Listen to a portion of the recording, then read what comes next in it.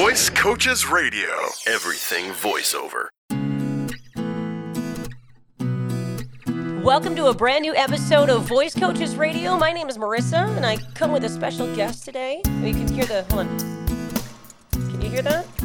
Yeah, okay, so there's a dog in here. I was going to put Penny in the booth, but turns out the microphone doesn't actually go that low. So instead, she's snuggled up here on my lap. But she has given me quite the scare over the last week or so. You know, I was actually just, petting her one night and realized she had this bubble on her neck, and it's still there. It actually came back, but I was Googling. Don't ever Google anything like this, by the way. It's like going to WebMD. Don't do it because it's just frightening. But it turns out it could be like a number of things, and I was hoping that it was going to be more, God, as bad as this sounds, like infection related or like salivary gland related, because otherwise it was probably cancer. So we ended up taking her to the vet, and this little nugget, who, by the way, is going to be 13 in October. That's why it's like even more anxiety driven here. We go, they take the fluid out of her neck. They saw a lot of different things underneath, the microscope, so they had to send it out. And a week later, we found out, What's that, Penny? Cancer-free, right? No cancer.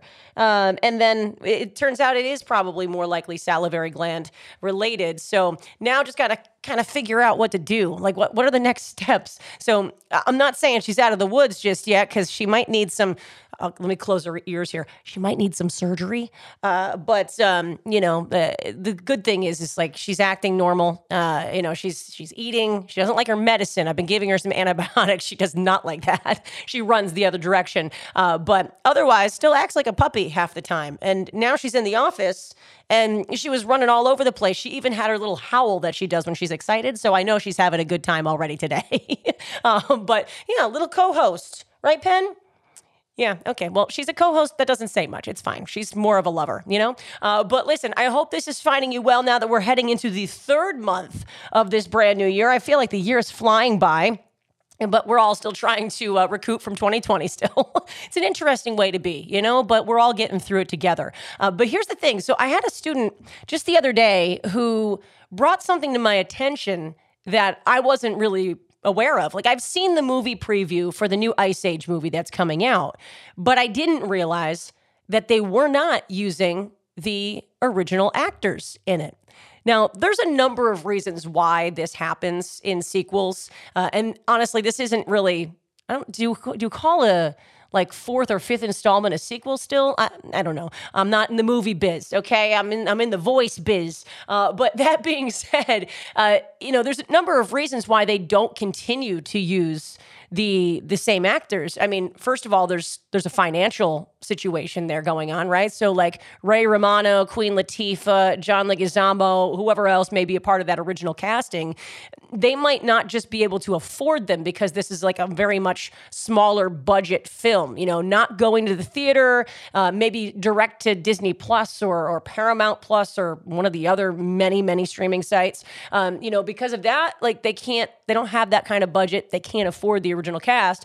There could be scheduling conflict issues. There could just be the fact that like the original actors didn't want to be a part of it. Maybe they didn't feel as comfortable with the script, or maybe there was just scheduling issues where they just couldn't be a part of it. But, you see this from time to time. But what was very interesting that she pointed out was that this gave her the motivation to be like, well, heck yeah, I could do that, because now what they're doing is they're using voice actors. These are people that you probably don't know necessarily by name, but you might recognize their voices. And it turns out, maybe they do a good Ray Romano, and it's getting that same kind of vibe around the film without having to actually have Ray Romano there, which, I understand where some people are like, well, that sucks because you're not really being you. I remember too, not long ago, it was one of the Marvel movies, and the casting,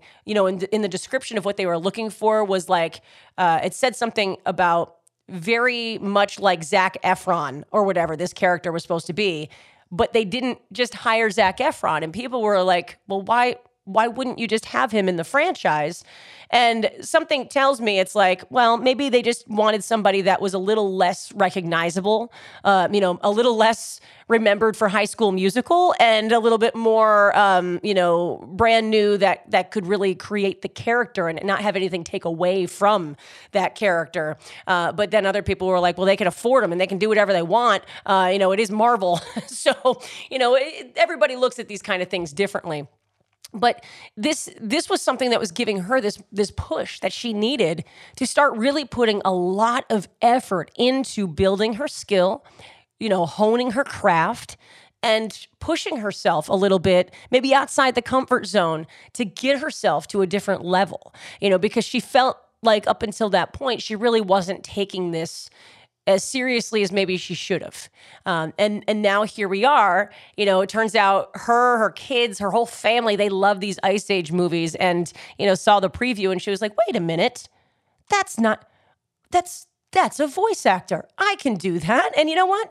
You can put anything you put your mind to. I really, truly believe that. Like, if you want to potentially start doing animation down the line, you just got to get yourself, really good at doing some character work, or, keeping that character consistent. Like, the consistency is always key. And that's always the hardest thing at first. So the best thing that you can do for yourself is kind of realize what your goals might be. As Penny's sniffing the microphone, realize what your goals might be, write those down, and figure out like your plan of action. Like, how can I make that happen? What can I do to really reach these goals that I thought initially might be unattainable until now, because maybe something you saw sparked your interest and was like, well, wait, I never thought that was, you mean I can do that?